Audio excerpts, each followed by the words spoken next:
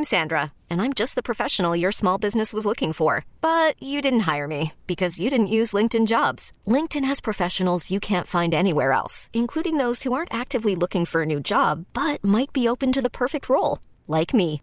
In a given month, over 70% of LinkedIn users don't visit other leading job sites. So if you're not looking on LinkedIn, you'll miss out on great candidates like Sandra. Start hiring professionals like a professional. Post your free job on linkedin.com/recommend today. Worried about letting someone else pick out the perfect avocado for your perfect impress them on the third date guacamole? Well, good thing Instacart shoppers are as picky as you are. They find ripe avocados like it's their guac on the line. They are milk expiration date detectives. They bag eggs like the 12 precious pieces of cargo they are. So let Instacart shoppers overthink your groceries so that you can overthink what you'll wear on that third date. Download the Instacart app to get free delivery on your first 3 orders while supplies last. Minimum $10 per order. Additional terms apply.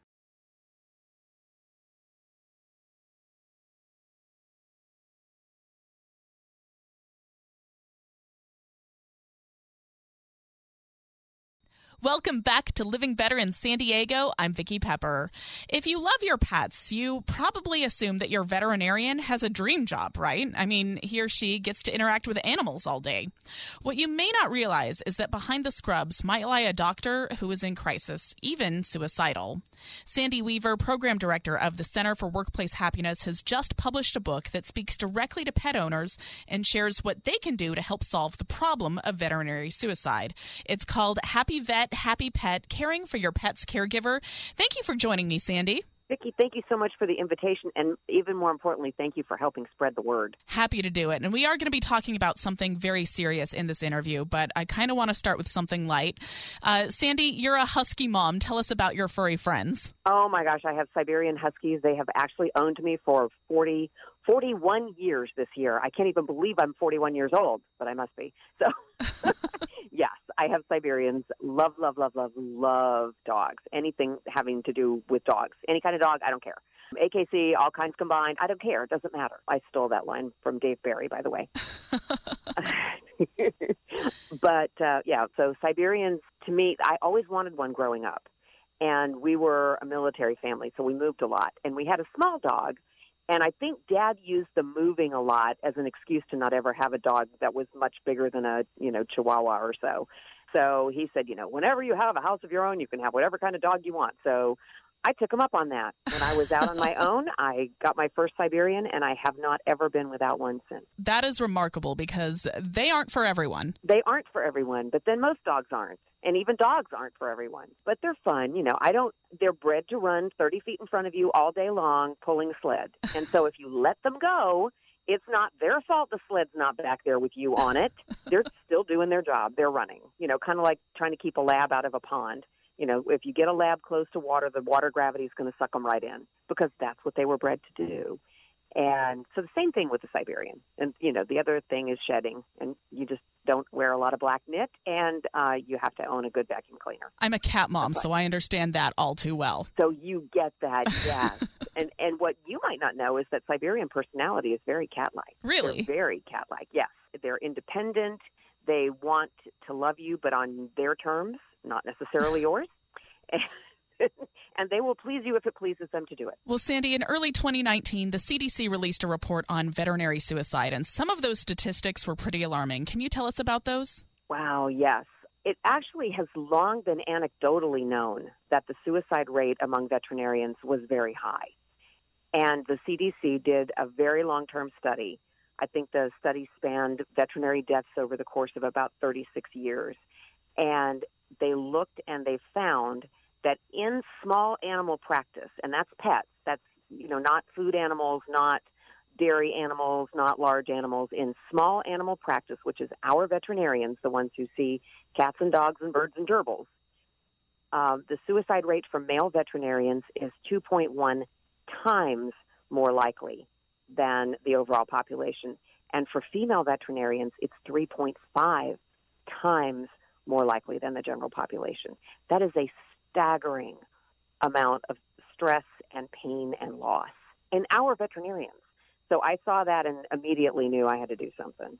So this book is part of it. And why do you think that is? The high rate of suicide in veterinarians? Yeah. It's a lot of things. First of all, understand that suicide is like turning a key in a lock. All the tumblers have to line up in exactly the right place at exactly the right time in order for the lock to open, right? So suicide is the same thing.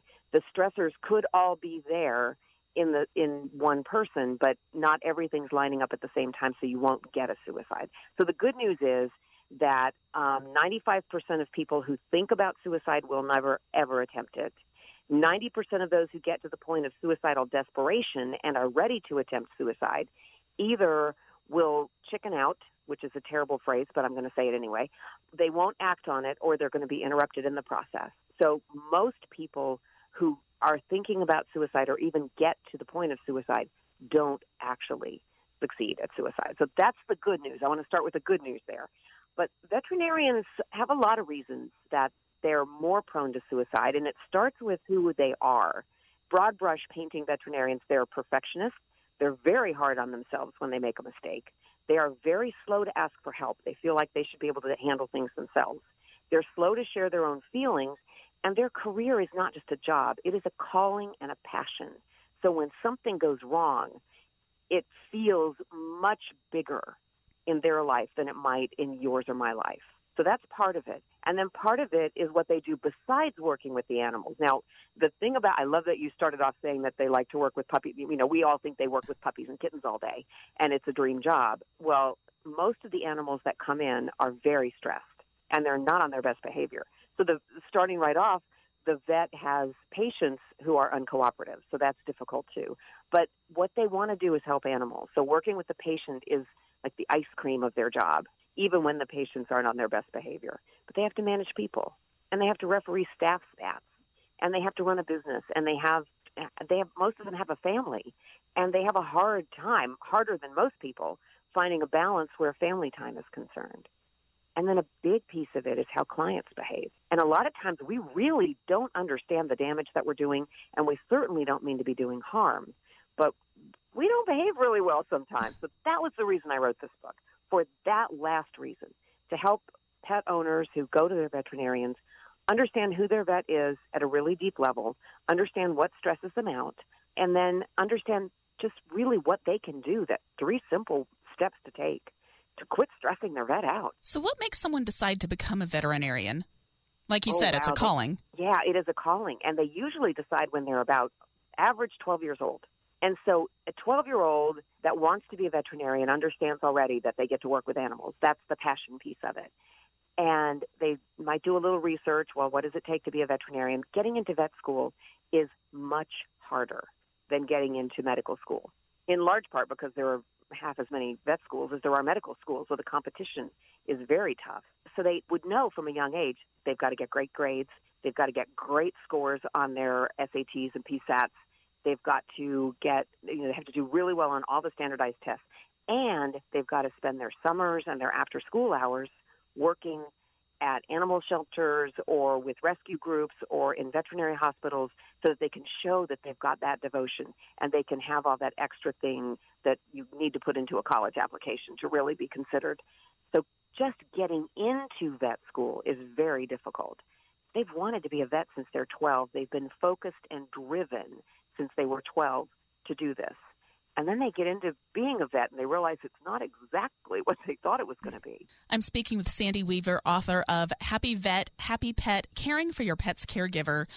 Sandy, how do pet parents unintentionally mistreat their pets' caregivers? Oh, my gosh. And I want to just tell you right here that I am not like speaking from some lofty pulpit. I've had dogs for 40 years, and I have made all of the mistakes that I talk about in the book. And a lot of the mistakes that I tell you about are ones, I mean, I tell stories on myself. So I've done it too. We've all done it. The mistakes that we make are maybe treating the staff like they're the hired help instead of there to help your pet, treating the vet like they're a commodity instead of like they are a partner in your beloved pet's health, treating them just like they're, like it's a transactional thing, and complaining about prices. Or the worst thing probably that veterinarians complain about, well, not the worst thing that they complain about, but the thing that they probably see the most is we as pet owners are very non-compliant when it comes to following instructions. So here's a veterinarian who has dedicated their whole life since they were 12 to becoming a veterinarian, to going through school, and they give you really clear instructions on how to take care of this animal that they just want to help. And you go home and Fifi's tough to pill, so Fifi doesn't get the pills. And if Fifi doesn't get the pills, Fifi's not going to get any better. Instead of asking for help or going back and saying, hey, I'm having problems with the pills, can you give me something else, or is there a different way to give this medication? We're very non-compliant. So that's a big part of the problem. Disrespecting hospital hours, big part of the problem. And really just treating your vet like they're not important, like you're a customer instead of a client. It needs to be less of a business relationship and more of a professional partnership. Making that little twist in how you treat your vet will make a huge difference for them. So how else can pet parents help their veterinary team? One of the things that when I'm talking to groups of people and explaining this problem to them, one of the things that everybody do, I take a whole bunch of thank you notes, and I just let them pick whatever thank you note they want, and I ask them to sit right there and write their veterinarian and their staff a thank you note. That means so much to the team. And it doesn't even have to be for anything big. It can just be for, hey, thank you for having a really clean lobby when I come in. I really appreciate that. Or whatever. But remember to thank the people. Every now and then take a present by. A lot of people drop food by, well, not so much in COVID times, but a lot of people drop food by at the holidays or send food at the holidays. They bring things by at Thanksgiving. They bring things by at Christmas. They bring things by at Valentine's. They bring things by if they know when the veterinarian's birthday is. And boy, let me give you a hint. That's a really good time to take a present to your veterinarian. And if they're on Facebook, you can find their birthday. No worries. Take presents by every now and then, or send presents by. Let the people know there that you're thinking about them and that you appreciate them. Sometimes I'll see something at an estate sale or even a flea market that makes me think about my veterinarian, and I buy it for her. And I just tell her, look, if you don't like this, you can re-gift it or just tell me you don't want it, and I'll just take it and donate it to Goodwill. No big deal. But I think about her, and she likes the fact that I think about her. It makes her laugh. She's never told me she didn't want anything. Now, she might have re-gifted, and I don't care. It gave her a gift to give away. So doing things like that, just remembering that they are people in those scrubs. Those are human beings wearing those scrubs. Treat them like human beings. Treat them like they're your friend or somebody that you would like to have as a friend. Just remember they have feelings. How can we help someone we fear is nearing suicidal depression? Wow, that is a big question. And it's such a big question that an entire chapter of the book is devoted to it, because I felt like it was really important not just to tell people that there's a problem with veterinary suicide, but to tell them what to do in case they're ever around a suicidal person. And it's not hard. It's really not. It's a trust your gut kind of a thing. And I'm going to digress a little bit. I'm a citizen scientist in neuroscience, neuroplasticity, and positive psychology. So all of the things that I talk about in this book are underpinned by research in those divisions. And so when I'm talking about suicide, when I'm talking about how the brain works and how people can get into a dark spiral, it's from an evidence-based place. And so when I say that it's as simple as opening your mouth and letting your caring heart come out of it, it's really just that simple. It's trusting your gut. Several years back, some researchers discovered that they thought the brain used to just talk to the intestinal tract through the blood system, just that way. But no, it turns out that there are receptors in our intestinal tract that make it behave like a second brain. And that's what scientists have started calling our gut. They're calling it our enteric brain. So when you have a gut feeling that someone is hurting, trust your gut because it knows what it's talking about. You have picked up on something. An illustration that I use for people could let them know that they can trust their gut. Vicki, have you ever walked into a room where there are two people in the room and you didn't hear a fight and you didn't see an argument, but you have walked into a bunch of bad feelings? Have you ever had that experience? Yeah, it's super awkward. That's a gut feeling. So when you're around somebody that you feel like is really in distress, trust your gut. because you've been there. You know it. It's true. So all you need to do is trust your gut and then ask them if they're okay. And then shut up and listen.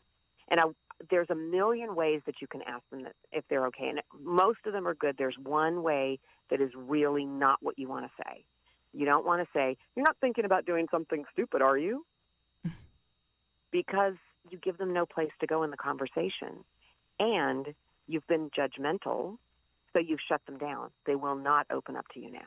So for people who have really deeply held cultural or religious beliefs about suicide, I would ask you to please try to approach it not from that standpoint, but from a standpoint of understanding that in order to think about harming yourself, you have to be in a lot of pain. That's a lot of pain and a lot of helplessness and a lot of hopelessness. So if you can just connect to that and ask, "Hey, are you okay? You seem like you're in a really dark place. You want to talk about it?" And then just shut up and listen. Because if they want to talk about it, you've given them the perfect opportunity. And most people who think that suicide is their only option don't want to do it. They don't want to. They just don't feel like they have another option. So all you have to do is just let them know they do. They can just listen to you. They can just talk to you. They can just feel your heart and talk to you. And if they want to just say a few words and then be quiet, just be quiet with them. Let them ruminate on whatever they're ruminating on. They might be trying to figure out how to say what they want to say, or if they want to say what they want to say. If you're with them and they're quiet for a long time, just touch them. Like rub their arm or something. If you're on the phone with them and they're quiet for a long time, you can go, "Hey, are you still there? Didn't drop the call, did we?" Something to make them just laugh and bring them back. But most of the time, you will not know that you have helped avert a suicide. That's got to be okay with you. But all you have to do is let your caring heart come out of your mouth. It is just that easy. Is there anything else you want us to know? Love everybody. Don't judge. Don't judge anybody. You're not walking in their shoes. And treat them like you want to be treated, with respect and with dignity and with love. I've been speaking with Sandy Weaver, author of Happy Vet, Happy Pet, Caring for Your Pet's Caregiver. Sandy, where can we get your book? Any place books are sold. It's pretty much everywhere. It's a paperback version. It's in an ebook version. If it's not out yet, it'll be out very shortly in an audiobook version. And you can also get it on my website, which is centerforworkplacehappiness.com. And as we wrap up this interview, I just want to share the suicide prevention hotline. It's 800-273-8255. Sandy, thank you so much for speaking with us today. Thank you for sharing that, Vicki, and thank you for inviting me. T-Mobile has invested billions to light up America's largest 5G network, from big cities to small towns, including right here in yours. And great coverage is just the beginning. Right now, families and small businesses can save up to 20% versus AT&T and Verizon when they switch. Visit your local T-Mobile store today.